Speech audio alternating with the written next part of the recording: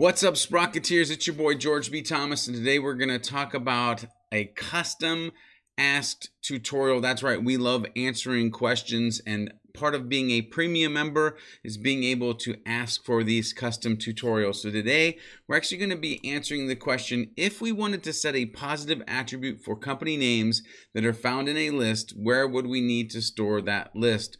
We're going to talk about all the things that you need to have in place. We're going to talk about how there's multiple ways that you could actually achieve this, and we're going to show you a way that you could do it, or we'll set your mindset for the framework that you actually need to build in your portal for the thing that you're trying to do. So this is, yes, you could do it this way or that way, and it's also this might actually show you how to do it a different way as you watch it. You'll see what I mean as we get into this tutorial. Let's go ahead and run that bumper and get into the good stuff.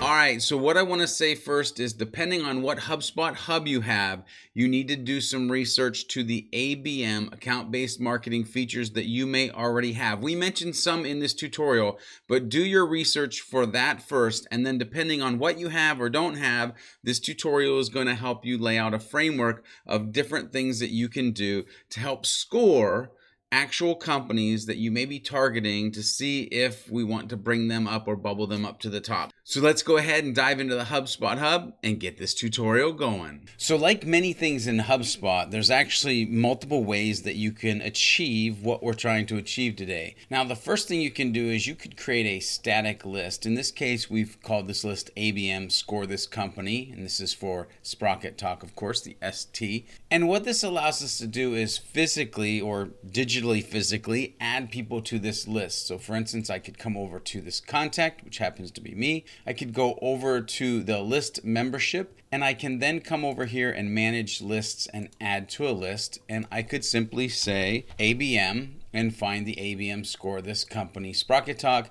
and I could add me to that list.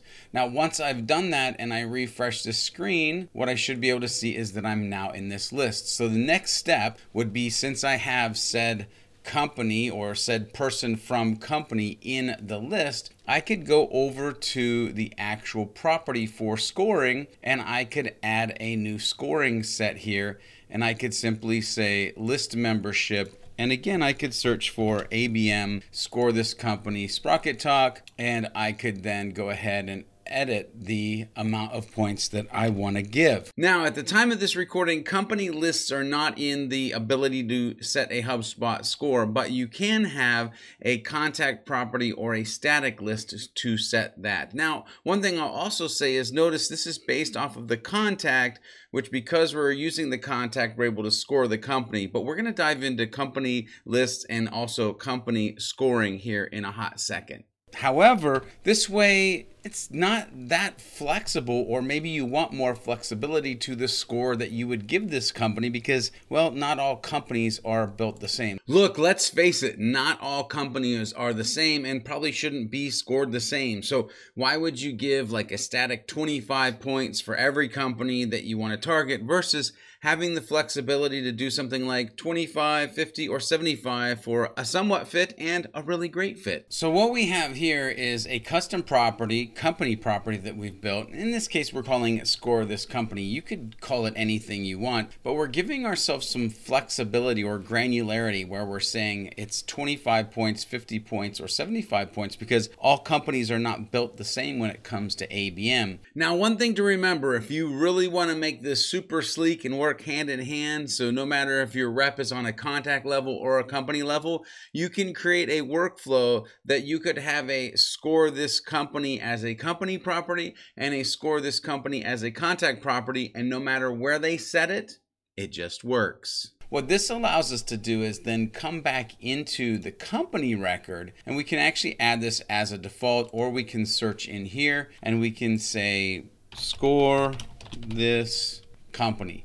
And so now what we can do is we can drop down and we can give that company 25 points, 50 points, or 75 points. So in this case, we'll give 50 points and we'll hit save. Now there's a couple amazing things about what would happen next or what could happen next. And that is, one, we can come into lists and we can actually create a list, a company-based list, and we can say next, and we could say something like company score 25 points.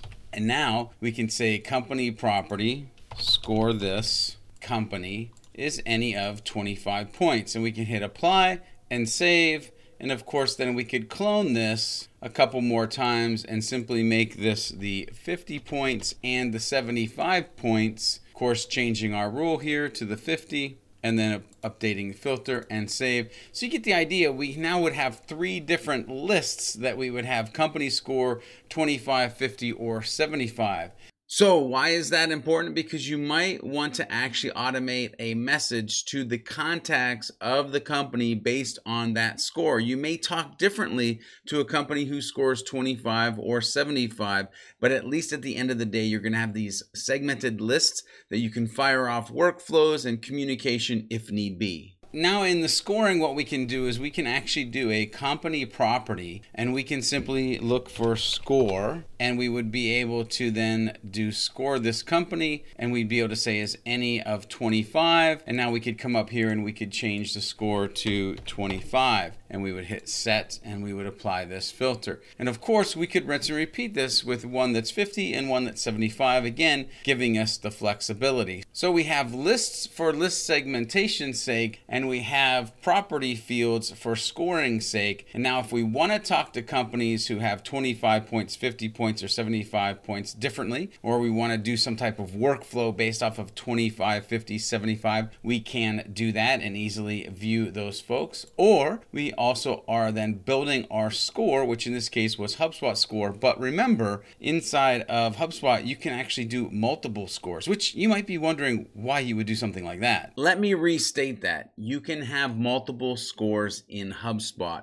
And so, of course, I'm showing this with HubSpot score, but you may base your entire architect around a different score property that you can create. So what we've shown you is, yes, how you could do it, or it's the foundational learnings of how you're going to do it as you move forward. But why would you want to have multiple scores? Well, let's think. There's fit versus interest that you might actually want to score against. There's also the fact that you may want to have multiple personas or persona types or ideal client profiles that you may want to score against. Or heck, you may even want to do new business versus upsells, and then you're going to want to have different scores for that as well. Look, there's a lot of different reasons why you might want to have multiple scores inside of your HubSpot hub. But also don't forget that HubSpot has some other ABM fields like targeted accounts, which you could set to true and false, and that might be some way that you would be building a list or also adding some type of score with that. Definitely dig into HubSpot's ABM features if you have them. We'll put some links down below in the description, or build a system based off of lists and company properties